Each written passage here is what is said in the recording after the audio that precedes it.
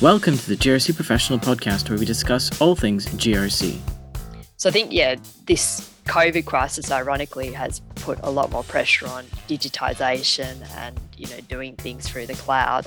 And that's actually where a lot of data privacy challenges lie.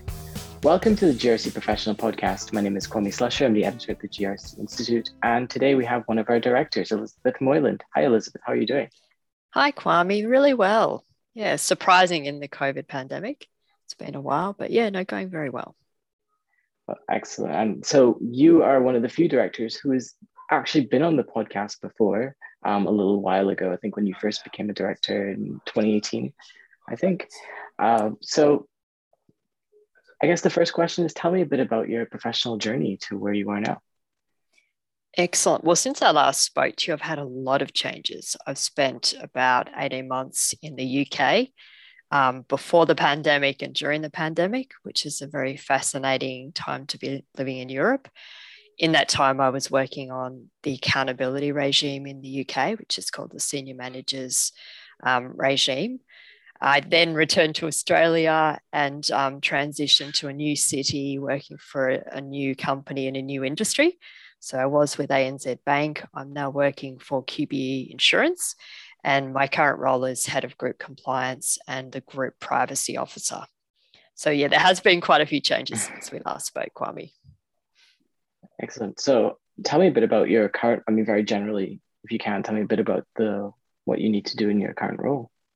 So my current role is a group function. So we sit in the second line, and primarily group compliance functions are responsible for giving the board and the executive management team comfort that compliance obligations are effectively and appropriately managed across the group.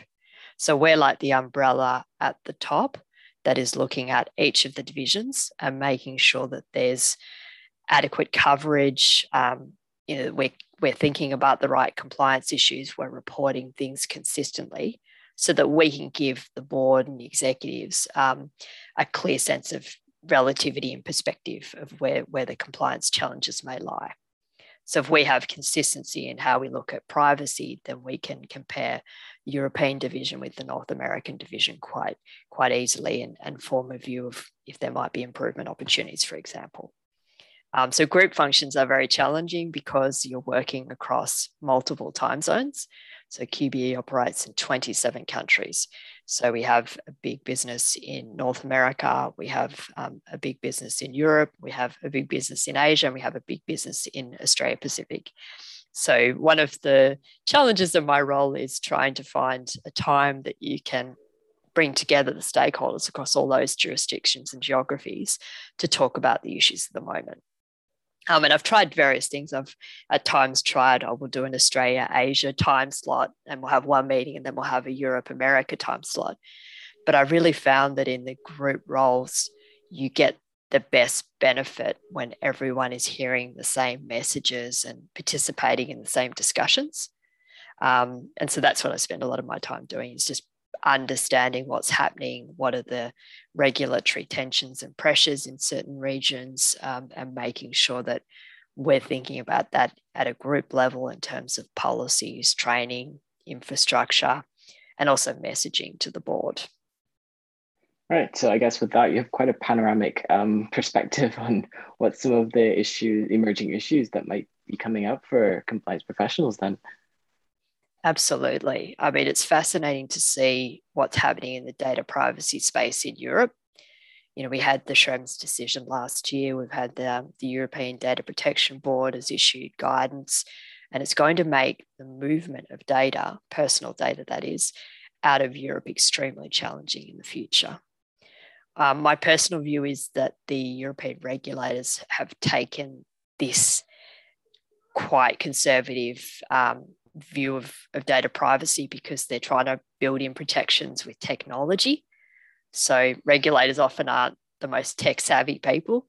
So if you're not across the evolution of trends with how we're using technology differently, then let's just focus on the data and make sure that it's protected.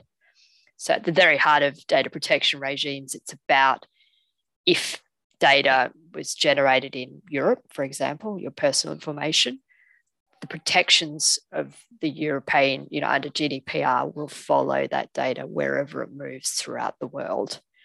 And that becomes challenging because we've got cloud, we've got providers that might be in other jurisdictions, we've got sub-processors, where you might be dealing with a company in America, but they actually have a tech support team in India.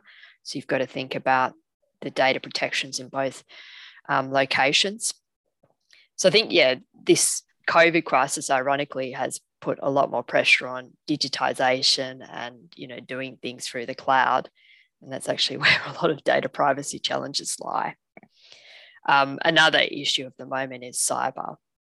We're seeing a exponential increase in ransomware attacks around the world.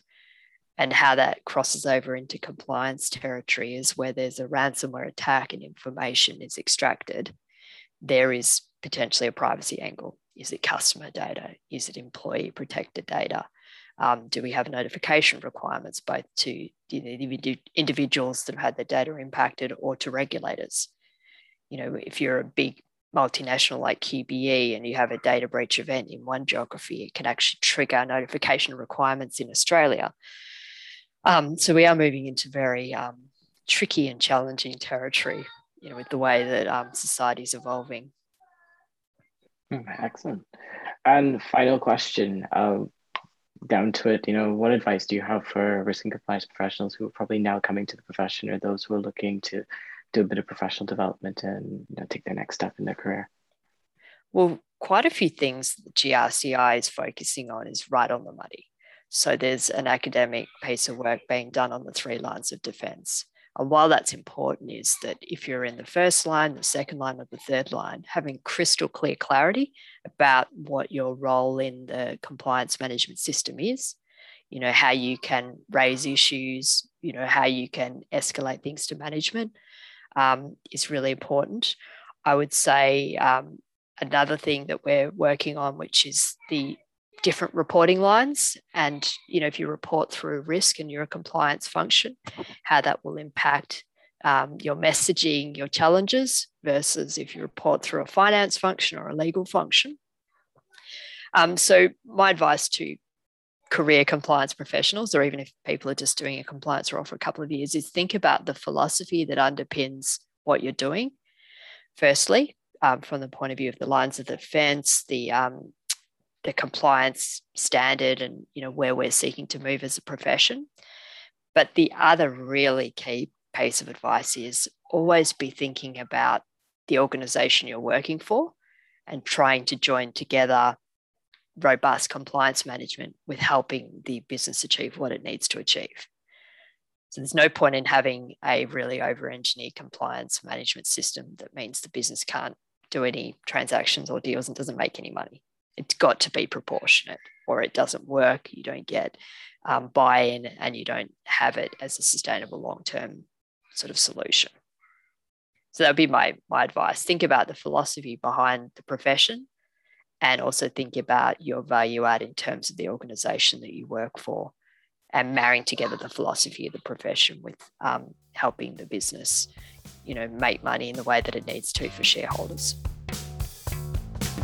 This podcast was a production of the Governance, Risk and Compliance Institute, and the music was produced by Rob Neary.